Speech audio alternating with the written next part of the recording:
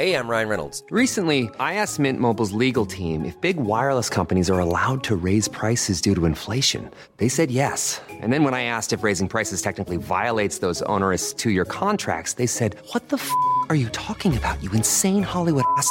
So to recap, we're cutting the price of Mint Unlimited from $30 a month to just $15 a month. Give it a try at mintmobile.com/switch. $45 up front for 3 months plus taxes and fees. Promo rate for new customers for limited time. Unlimited more than 40 gigabytes per month. Slows full terms at mintmobile.com.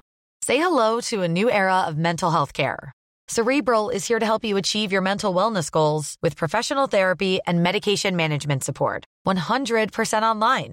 You'll experience the all-new Cerebral Way, an innovative approach to mental wellness designed around you. You'll get a personalized treatment plan from a therapist, prescriber, or both in a safe and judgment-free space.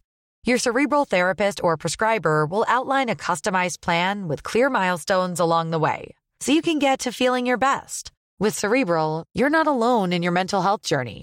We're here to empower you to live a fulfilling life. So take that first step towards a brighter future and sign up today at Cerebral.com/podcast and use code ACAST to get 15% off your first month. Offer only valid on monthly plans. Other exclusions may apply. Offer ends July 31st, 2024. See site for details. Hey, I'm Ryan Reynolds. Recently, I asked Mint Mobile's legal team if big wireless companies are allowed to raise prices due to inflation. They said yes. And then when I asked if raising prices technically violates those onerous two-year contracts, they said, "What the f*** are you talking about, you insane Hollywood ass?" So to recap, we're cutting the price of Mint Unlimited from $30 a month to just $15 a month. Give it a try at mintmobile.com/switch. $45 up front for 3 months plus taxes and fees. Promo rate for new customers for limited time. Unlimited more than 40 gigabytes per month. Slows full terms at mintmobile.com.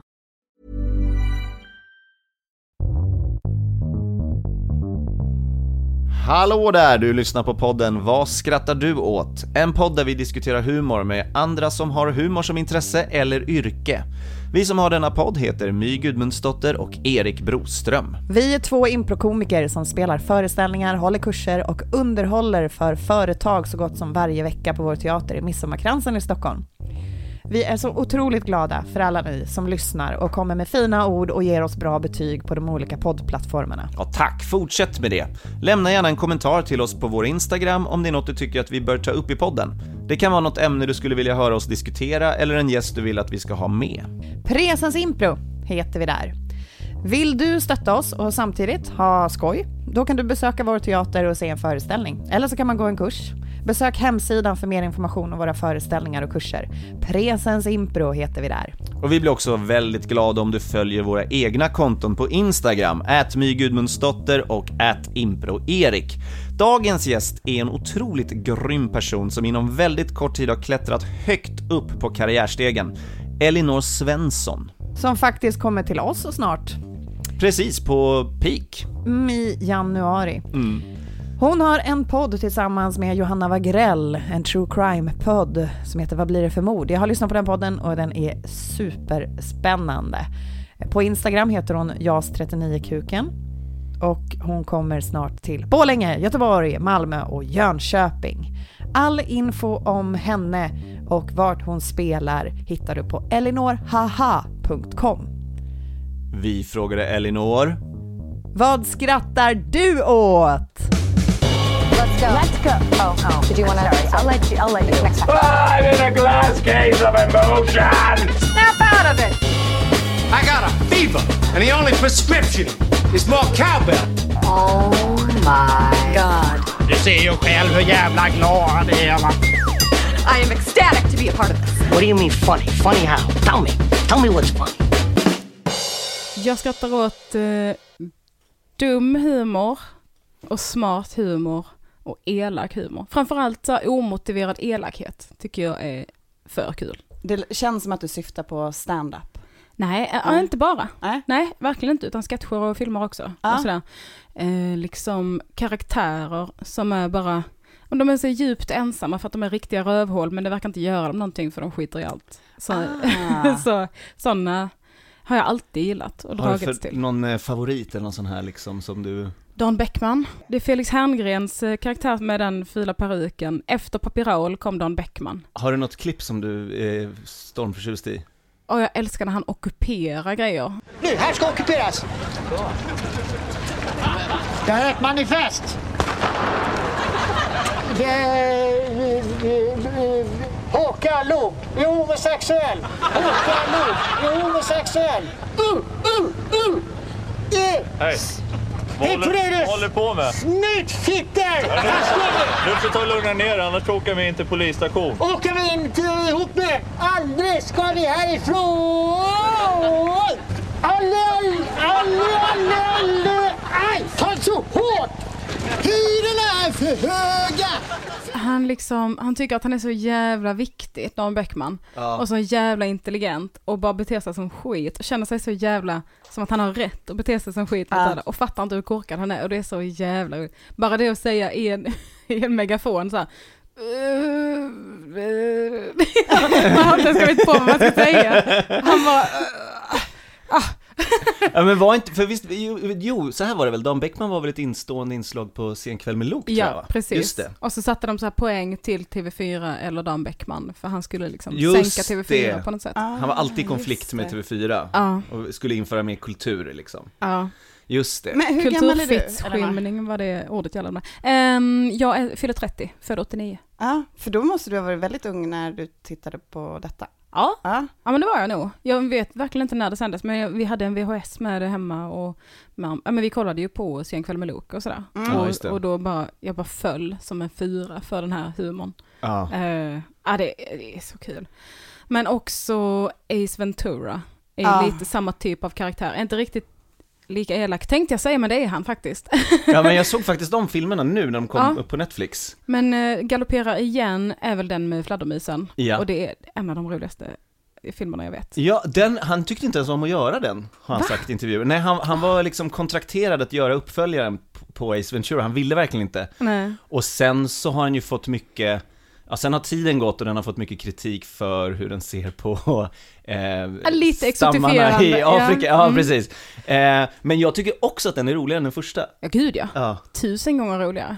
Men jag tycker nästan det är vackert att han inte ville göra den, för han gjorde den för min skull. Ja, exakt. Jag drar till sådana narcissister, visst det var konstigt. Är det, om man ska återgå till den här typen av Dan Bäckman-humor, är det den typen av humor som du växte upp med? Är det så att din familj också skrattade åt samma typ av humor? Ja, jag tittade mest på humor som med mina 2 äldre bröder, med 2 och 4 år äldre än jag. Så det blev mycket, men just att det alltid var liksom tokiga killar. Det talade jag mycket för. Det blev det som mina äldre bröder valde, liksom, det gillade jag också. Mycket Ace Ventura, nej vad säger jag? Austin Powers gillade jag också. Och så växte jag upp på landet med riktiga idioter. inte min familj då. Men Stefan och Christer kollade vi också på en del. Buskis. Ja, buskis. Och det är ju extremt dumt. Men jag kan också uppskatta det. Jag kan verkligen se charmen i det eftersom jag har liksom sett det från insida. Gud, jag tittade på dem när jag var liten. Jag älskade Stefan och Christer när jag var liten. Fast jag tror inte jag skulle uppskatta det idag. Nej. Lille, det var synd att se, du är ju inte liten längre. Nej, och du är ju längre än liten. Men du är ju inte så särskilt stor, så lille är ju inte fel att se ändå så i sådana fall. Jag minns när du var så här liten. Jag minns när du var ännu mindre. Jag minns när du inte fanns. Jag minns Men vad skulle jag säga? Också Galenskaparna. Vi hade någon av deras live-shower inspelade också på VHS efter att den hade gått på TV. Alla ska bada, tror jag den hette. Så roligt. Så jävla roligt. Nej, är farbror aldrig färdig med det där jävla pianot. Farbror har jag hållit på i 10 år nu.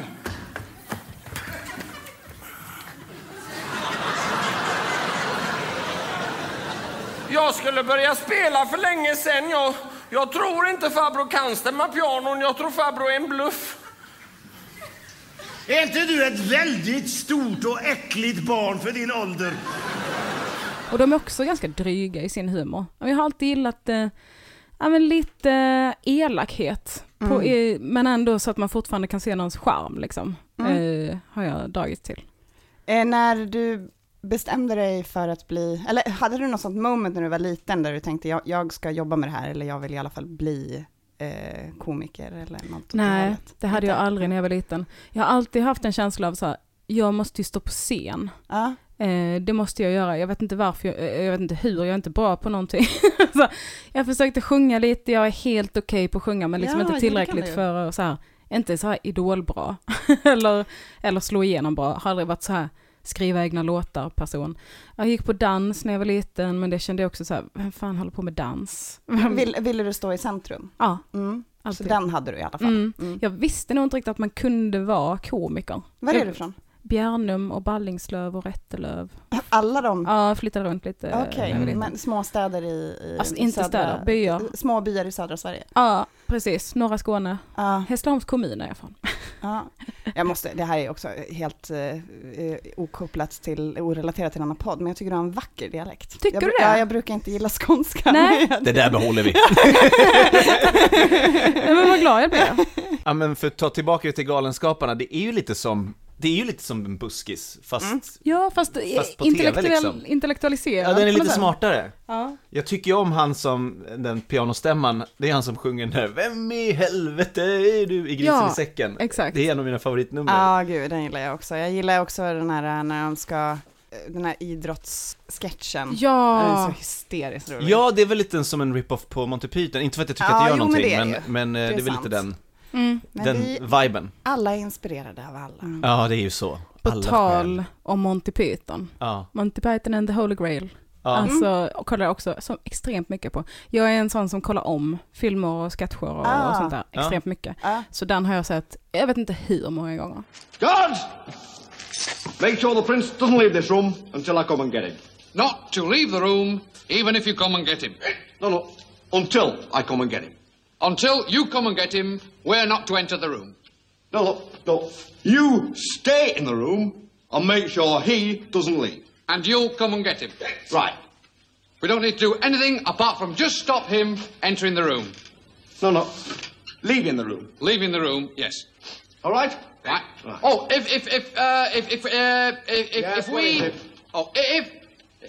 Look, it's quite simple. You just stay here and make sure he doesn't leave the room. All right? Oh, I remember. Can he leave the room with us? No. You just keep him in here and make sure... Oh, yes, we'll keep him in here, obviously. But if he had to leave and we were with him... Just keep him in here. Until you or anyone else... No, not anyone else, just me. Just you. Get back. Get back. Right? Right, we'll stay here until you get back. And make sure he doesn't leave. What? Make sure he doesn't leave. The prince? Yes, make sure he doesn't leave. Oh, yes, of course. Men jag gillar inte Life of Brian till exempel. Nej, inte alls. Nej, jag tycker den är rätt tradig. Men Holy Grail det är som en ny nivå av dumhet bara. som jag älskar. Och sen har jag faktiskt inte sett så mycket av Monty Python i övrigt. Nej, men Men när du tittar på, för den har du ändå sett om. Ja. När du ser om, analyserar du då vad det är som är roligt, varför du tycker det är kul? Eller njuter du bara? Förmodligen gör jag det nu när jag är komiker, när jag är professionell. Men jag vet att jag tycker det är perfekt humor också när jag hör mig själv skratta och säga det är så jävla dumt. Att det liksom, det är på något sätt som att jag gillar ju att göra smart humor, jag skrattar som sagt åt smart humor också. Men det är så jävla skönt och befriande att det inte alltid måste vara det. Att det ibland kan vara bara eller att någon som säger ni hela tiden. Och liksom det är så vansinnigt kul och dumt. De skulle nog gilla det. De har ju själva sagt i intervjuer att när de visste att de var något på spår, det var när de skrev serien att så här, om alla garvade och sa gud vad dumt, då behöll de det. Är det sant? Ja. Åh gud, då är jag deras publik liksom. Jag döpte ju min hund till Silly. Men det var ju, faktum är att hon egentligen heter Lucille, men sen så blev det Silly för att det var så jobbigt att säga Lucille. Men det var ju mycket för att Monty Python sa att när någonting var bra, då var det silly. Om det inte var tillräckligt silly så strök de det. Ja, men verkligen. Ja, då ska jag säga, nu har vi betat av barndomen om vi... Jag har betat av den, men det finns inget mer att tillägga. Det är skönt att vara klar med min barndom. Du är ju ståuppkomiker och du har, jag vet att du har ett Instagram-konto som heter vad heter den? kattbiff var det. Ja. Jag tänkte säga kattpiss, men jag kom på att det var det inte. Med Johanna Wagrell och Sandra Ila, där ni har lite sketcher. Ja, det är tyvärr inaktivt nu. PGA, det finns inte tid. Nej, ni har mycket på gång på olika håll. Ja, precis. Bebisar och grejer. Ja, bebisar, hundar och jobb. Ja, precis. När ni gör sketcher, hur jobbar ni fram dem? Det är mycket att vi har gått runt och fnulat på karaktärer som bara känner att så här, det här måste vi göra något med, för att det är jättekul som det är, men så länge ingen sätter så betyder det så himla lite. Så det var verkligen bara så här, satsa på kvantitet istället för kvalitet. Det måste liksom inte vara så perfekt. Det är lite så här, att tjejproducera känns som att så här, det måste vara perfekt, det måste vara skrivet, det måste vara liksom i minsta detalj, perfekt klippt, bra ljus, bra filmat, allting, och då blir det inte. För att man har inte tid och man pallar inte med det. Speciellt inte när då vi producerar allting själv. Det var ju inte såklart för någon betalande beställare liksom. Så då bara bestämde vi oss för att killproducera det. No offense. Men att bara så här, ut med allt vi gör. Alla roliga bilder vi kommer på, alla roliga klipp och så där. Vi bara filmade, klippade snabbt och fult liksom. Så lite subtitles, sen är det klart. Bara för att ha det. Men det är väl så man lär sig också att ett sånt medium så är kvantitet av godo. Alltså för att det är sånt flyktigt medium, alltså det försvinner så snabbt liksom i flödet, och det finns så mycket man kan upptäcka ändå, så det är bättre att bara göra folk påminda hela tiden om att det här gör vi. Verkligen, exakt. Och det tycker jag att YouTubers har bidragit mycket med till humorvärlden också. Att allt måste inte vara så perfekt producerat, utan man accepterar det ändå. Det känns nästan, det är lättare att kolla på något som är lite halvtaskigt producerat, för då har man inte så lika stora krav på att allt ska vara perfekt. När började du med stand-up? Jag började med stand-up 2013.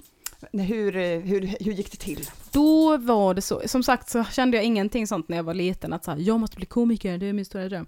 Men sen så, det måste vara 2012 då, så sa, eller 2011 kanske, så sa en kompis till mig, bara, du borde bli komiker, och jag bara, nej. Vem var det kompisen? Johan Torstensson heter han. Umgås inte längre. Gled ifrån varandra, har gift sig. Och sen så för då, mitt argument till varför jag aldrig skulle kunna vara komiker då, det var, visst jag är jävligt bra på att skämta, men det är bara internskämt. Jag har internskämt med mina kompisar. De är jag the life of the party. Så rolig. Men det skulle inte gå för folk som inte känner mig. Hur ska de förstå vad som är skämt och vad som är kul och så. Men sen så, det väckte ändå någonting i mig. Och sen så ett halvår senare typ. Ja, men jag tror det, då kände jag så här, okej, jag vill nog det. Okej, jag vill det. Jag vet inte hur. Jag väntar lite. Jag jobbar kvar i Hässleholm som massör och gruppträningsinstruktör och sådär. Det kör vi på. Var det din... hade du liksom, det här kanske jag gör? Ja. Jag började känna så här, vad fan, jag får göra någonting mer än det här. Så då började jag kolla på att plugga utomlands. För jag hade liksom ingenting i Sverige som höll mig kvar och som jag kände någon passion för. Du vill inte göra karriär av massör och... Kroppsträningsinstruktör. Nej, det vill jag inte. Nej. Jag hade jobbat som massör då i kanske 4 år eller något sånt där, så jag kände mig lite färdig med det. Så jag började kolla på att plugga i Australien och sådär. Och sen så inför 2013 så hade jag som nyårslöfte bara, nu ska jag ta tag i det. Nu ska jag prova en gång i alla fall. Går det skit så skiter jag i det. Men jag måste få prova en gång. Så då hörde jag mig till klubbar. Folk var så här, visst, du kan boka en tid. Jag bara, ursäkta. Varför då? Men en av de som svarade var Mac då, Malmö Comedy Club, som Lena Frisk har. Och de sa att vi tar inte in rookies, men vi har en kurs för nybörjare. Jag skulle vilja gå där. Jag bara, ja snälla, tack. Kan jag få lite vägledning? För jag hade ingen aning om hur någonting funkar. Hur gammal var du då? 22. Okay. Jag hade liksom inte nördat in alls på stand-up. Hade ingen koll på hur det funkar eller var man får köra som helt ny eller hur man gör eller sådär. Jag trodde att jag skulle vara superpolitisk då. Alltså när jag skulle börja med stand-up. Åt vilket, alltså feministisk humor? Ja men typ, lite så satirisk och lite vass. Och sen så började jag, och precis som många andra tjejer som börjar, så gick jag till att vara riktigt snuskigt grov istället. Som man ofta gör för att liksom ta av sig alla sina spärrar från tidigare i livet, är min analys av det. Men så då gick jag den kursen, kostade väl 1000 någonting, 2 dagar. Och sen så fick jag mitt första gig då på Malmö Comedy Club, 3 minuter. Och det var underbart. Ja. Alltså jag ska inte säga att det gick jättebra. Men så du gick en 2-dagarskurs och sen så sa Lena Frisk, nu är du ingen rookie längre. Ja, men nu är mer så här att hon ville... Jag fick en headliner-spot. Ja, men för det var på Mac. Precis. Comedy Club.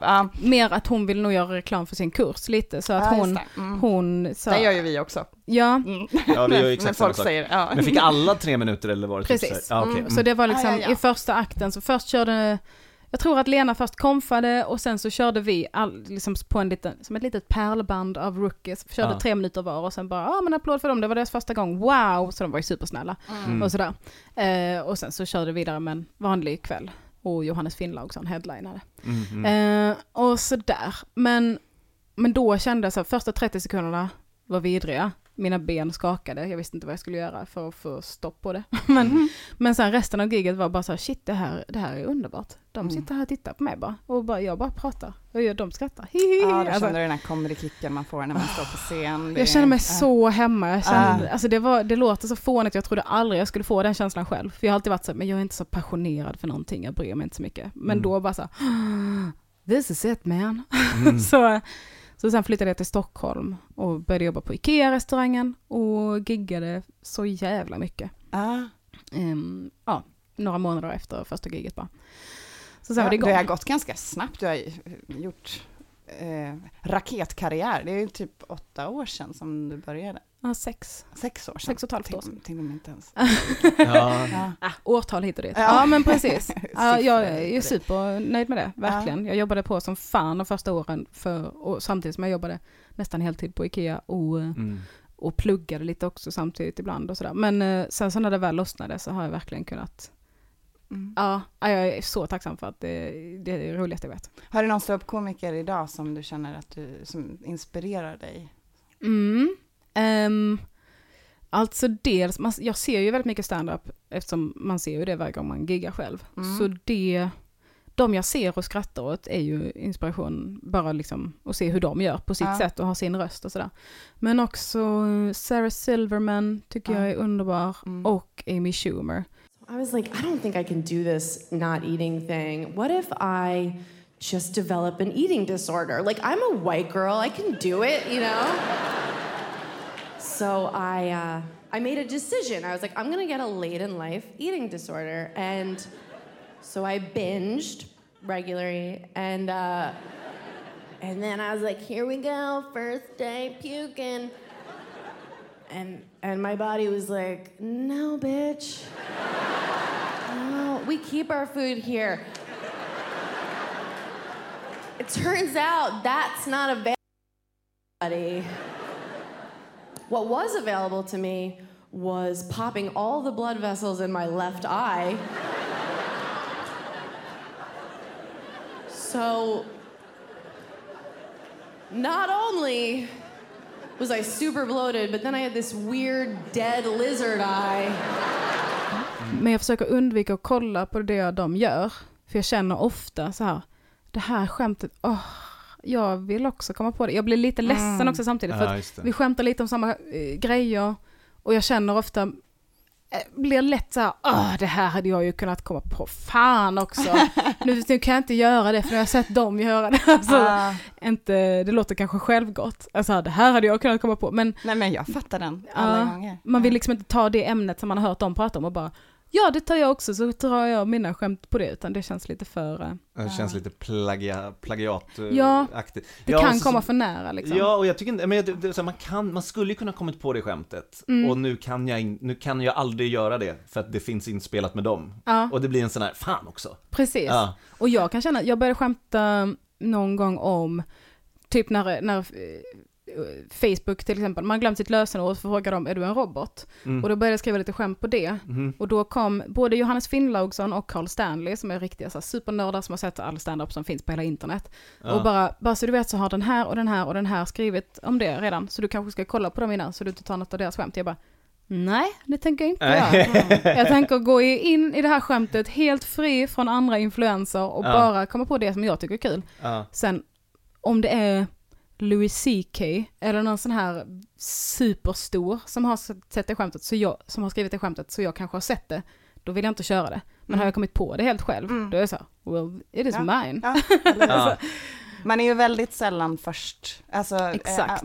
Allting är ju inspirerat av någonting. Och jag tycker det är ganska högfärdigt av folk som tror att folk snor hela tiden. Ja, men jag tror jag såg något skämt som, jag kommer inte ihåg vem som gjorde det nu, men det kan vara John Mulaney eller någon som var så här: ja men det här är ett Ed Izzard-skämt från 2003. Det är klart att han inte har medvetet tagit det skämtet. Det har ju gått tid emellan liksom. Ja. Och det är inte exakt samma, det är bara, det påminner väldigt mycket om det.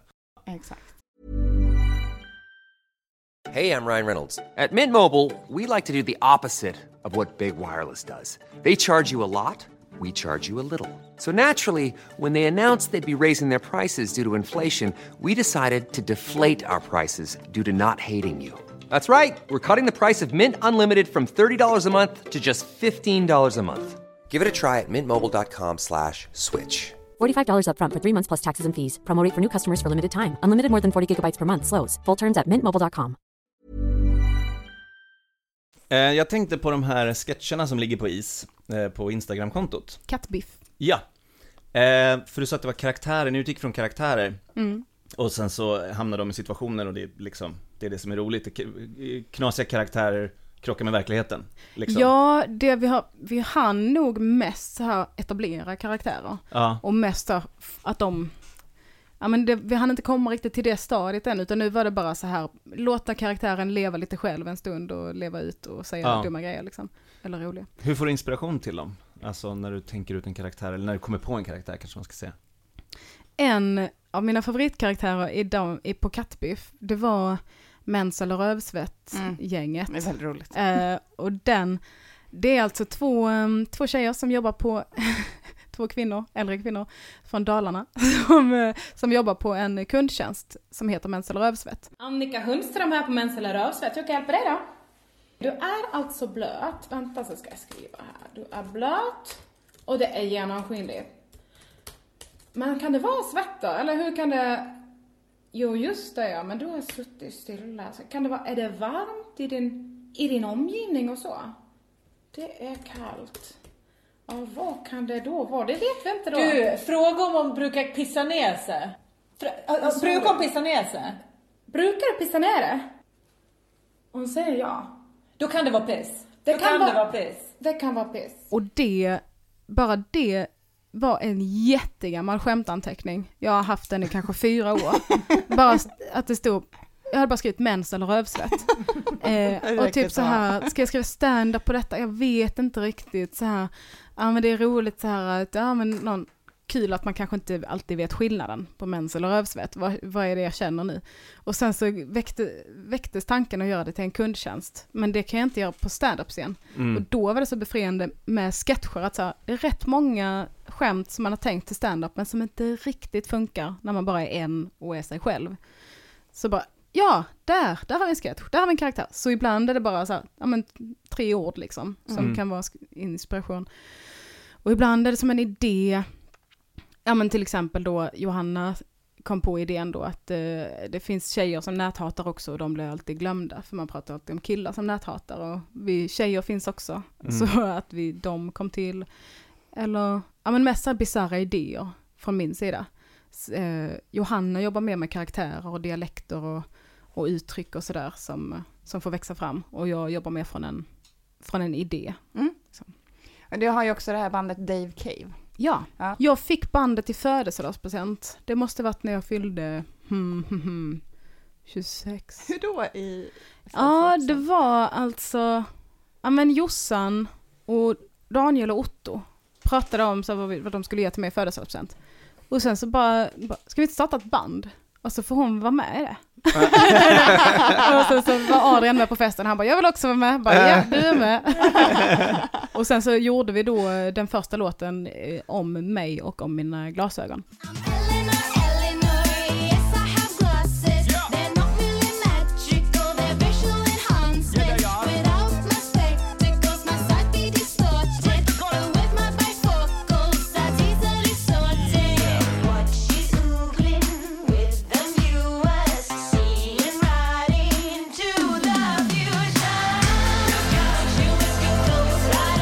Så det var kanske världens bästa present. Ja. Hur går det då? Kör ni på? Nej, det gör vi inte. Som ni märker då, eftersom vi bara släppt 2 låtar. Vi har liksom 4 låtar på G, men som vi inte kommer någonstans med, för att vi har aldrig tid. Men varför heter ni Dave Cave? Hur kom det sig till namnet? Det är för att Jossan känner en i London som har en kusin som heter Dave Cave. Okay. Det var, så enkelt var det. Ja, och det tycker vi är ett roligt namn. Men du hade ju du hade ju en soloshow som var typ en timme ish, där i de slängarna som heter patriarkatets för- och nackdelar, eller hur? Yes. Vad är patriarkatets för- och Exakt vad det vill komma till botten med. Nej, jag tänkte fråga dels om det var din första liksom special egen show som du gjorde. Det är det. Och hur lång tid det tog att ta fram det materialet, och fan vad många frågor jag hade. Jag kanske ska börja där. Ja men jag tycker tydligen att det är viktigt med idéer och namn. Så det började med att jag ville länge göra en soloföreställning, men jag var så här, då vill jag ha ett tydligt format, ett tema, men jag vet inte. Liksom allt kändes så skitnödigt, allt som jag kom på. Och sen så när jag var och kollade på Dilan och Moas föreställning Den inre häxprocessen, och då när jag var i publiken så bara kom orden till mig, patriarkatets för- och nackdelar. Jag bara, fan vad kul. Gud vad kul. Och gud, där har vi. Ja men där har vi den. Då startade jag en anteckning på min telefon som heter patriarkatets för- och nackdelar. Det är också många som har reagerat till den här titeln, patriarkatets för- och nackdelar. Vadå, vad menar du? Vad menar du nu? Fördelen med patriarkat, vad säger du? Vad är det? Månne mina öron misslet mig. Sluta, det är klart att det inte finns några fördelar med patriarkatet. Du är galen, det är fruktansvärt, det är hemska strukturer. Det är väl klart att det finns, det än har vi inte haft kvar det, eller hur? Det är väl bara vems perspektiv man ser från. Och på rak arm bara, fördel med patriarkatet: om man som kvinna vill ha en motorcykel, billigare försäkringar. Hej! För män, kör ihjäl sig till höger och vänster. Tråkigt för dem, kul för mig.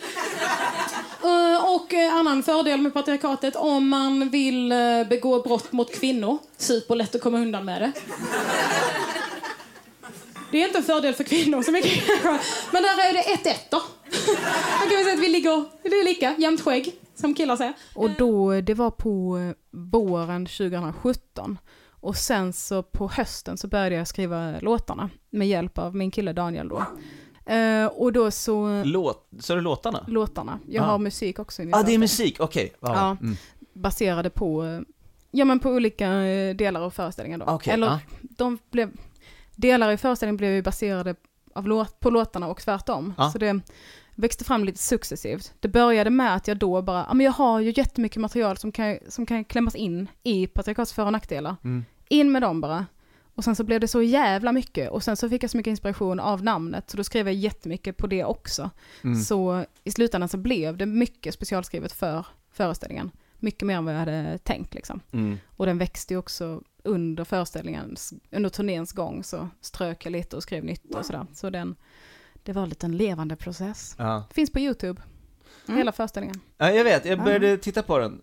Sen orkade du inte med mitt känns bara, det här är låtar. Nej, vi fick slut på kaffe och var tvungen att springa iväg. Men jag hade en följdfråga. Men för där är det som ett... Där började du med ett tema. Du började med liksom namnet, och sen därifrån så byggde du lite som att du har ett projekt, nästan som att bygga upp en story liksom. Föredrar du att jobba så? För jag antar att du inte kan jobba så när du skriver alla skämt, eftersom ibland har man inte en timme liksom. Nej, precis. Men jag gillar att jobba så. Speciellt temakvällar finns ju ibland, speciellt på Oslipat. Att de har så Oslipat pratar om sex, eller om knark, eller om fred, eller krig, eller vad det nu kan vara. Och då blir man bokad och så ska man specialskriva inom det temat. Och jag älskar de kvällarna. För att det är sällan man sätter sig ner och bara, nu vill jag skriva ett skämt om kärlek. Så får man ur sig guldmaterial på det. För där finns det så himla härlig ursäkt. Och bara, skämten måste inte vara helt perfekta och bra. Folk vet att det är specialskrivet. Men man får inspiration från en rubrik. Liksom. Vilket är väldigt skönt med lite ramar ibland. För stand-up är så himla så här, skämta om vad du vill. Man bara, just det. Vad vill jag skämta om? För när företagsjobb, det är ju också så. att man ska specialskriva. Men skillnaden kan jag tänka mig då mellan ett företagsjobb och att göra det här för oslipat. Det är dels att det är arrangörerna vet vad det handlar om och vad man kan ge för tacksamma ämnen. Och sen så publiken vet att det här har de skrivit för det här. Ett företagsjobb, jag kan tänka mig att det stöter vi på också, att det är så här, publiken förväntar sig att man ska vara rolig direkt. Liksom. Ja, och precis.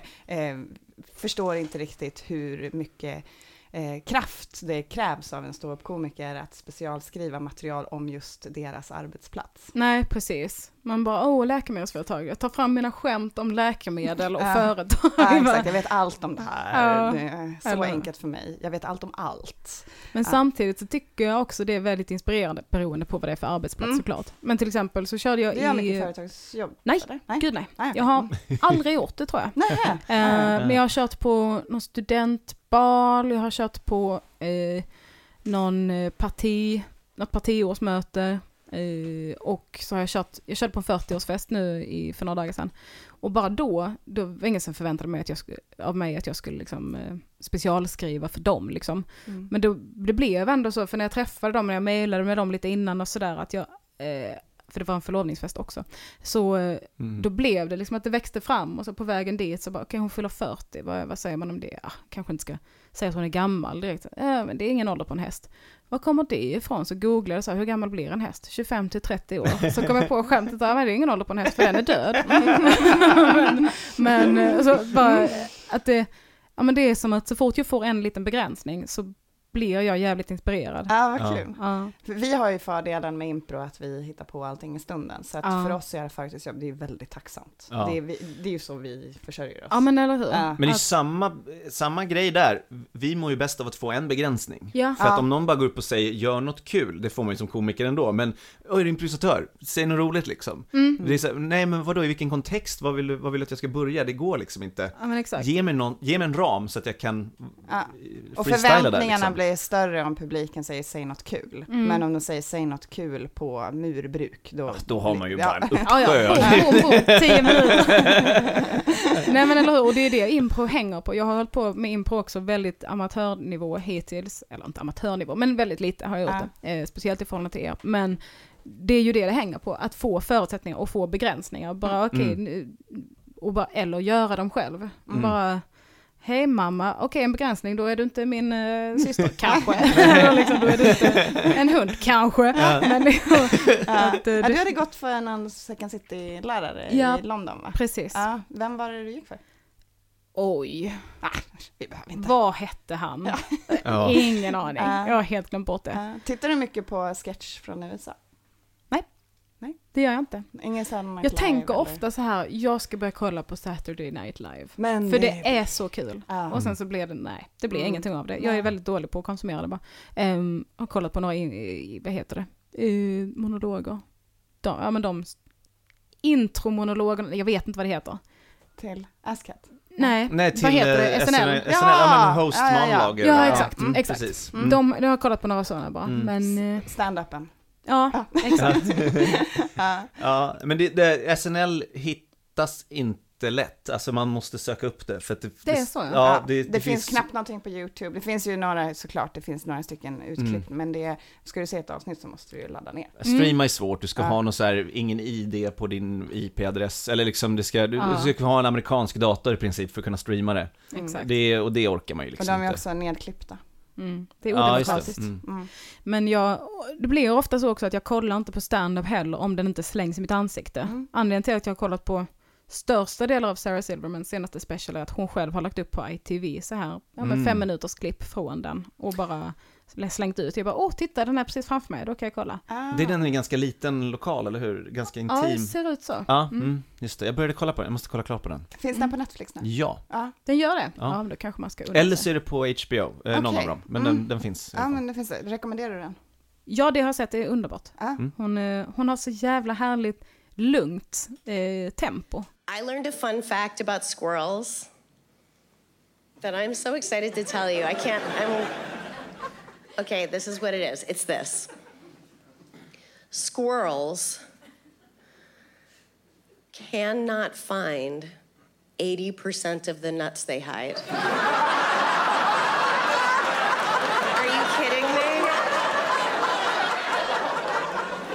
that the greatest thing you've ever heard in your life? First of all, animals aren't supposed to make mistakes. But secondly, I made this realization that is gonna hold your skulls in because your brains are gonna fucking explode. That's how trees are planted. Are you fucking kidding? That's how trees are planted. God or the universe or nature or whatever the fuck created this anxiety-ridden,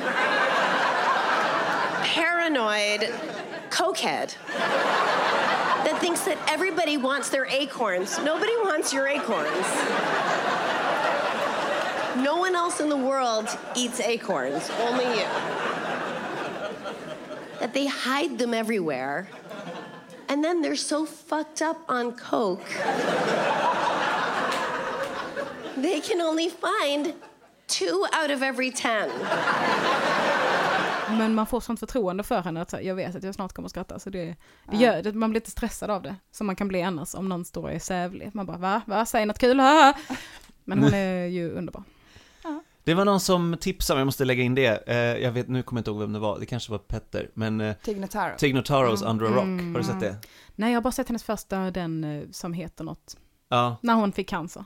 Ja, just det. För den här är briljant. Det är en talkshow där hon intervjuar en kändis som hon inte vet vem det är. This person, och sen så kom Dawson's Creek, vad heter han? James Van Der Beek och Melissa Joan Hart och sen var Wycliffe. Men hur kan de veta att de inte vet att hon vet? mitt huvud sprängdes precis. Lisa Ekdahl är för övrigt min 3-männing. Ja, just det. Det märks. Det lät lite som när vänner. They don't know that we don't know, they know we know. Exakt, det är ju rätt sådär. Ja, men ni fattar vad jag menar. Ja, nej, men jag vet inte. Men jag tror att hon bara är, det finns ju vissa som bara är så, nej jag vet inga kändisar. Men de kanske har dubbelkollat innan så det inte blir helt pajigt. För det är ju ett impro-game också, snottra. Att publiken bestämmer vem personen är. Och så ska de andra gissa vem det är. Ja, och så ska man intervjua den som... Snottra. Ja, men det är det. Men någon får dra ut och så kommer de tillbaka. Det kan vara lite som att man kommer tillbaka och ska hålla en presskonferens om något, om man är någon och man vet inte. Och så ska man liksom lista ut på grund av frågorna. Eller att man spelar en scen där man bara, tack gode gud var ju en snottra som gick på tv. Okay. När någon kommer in så här, tack gode gud att du är här. Är det som ett svenskt ord för naive game, liksom? Snottra. Jag vet att Svensk Damimpro gjorde Snottra Game i deras skuld, där precis. Du hostade. För vi men då är det naive game har jag lärt mig att det heter. Okej, men då är det. Kärt barn. Elinor Svensson, jättekul att ha dig här. Det var underbart att få komma hit. Tack.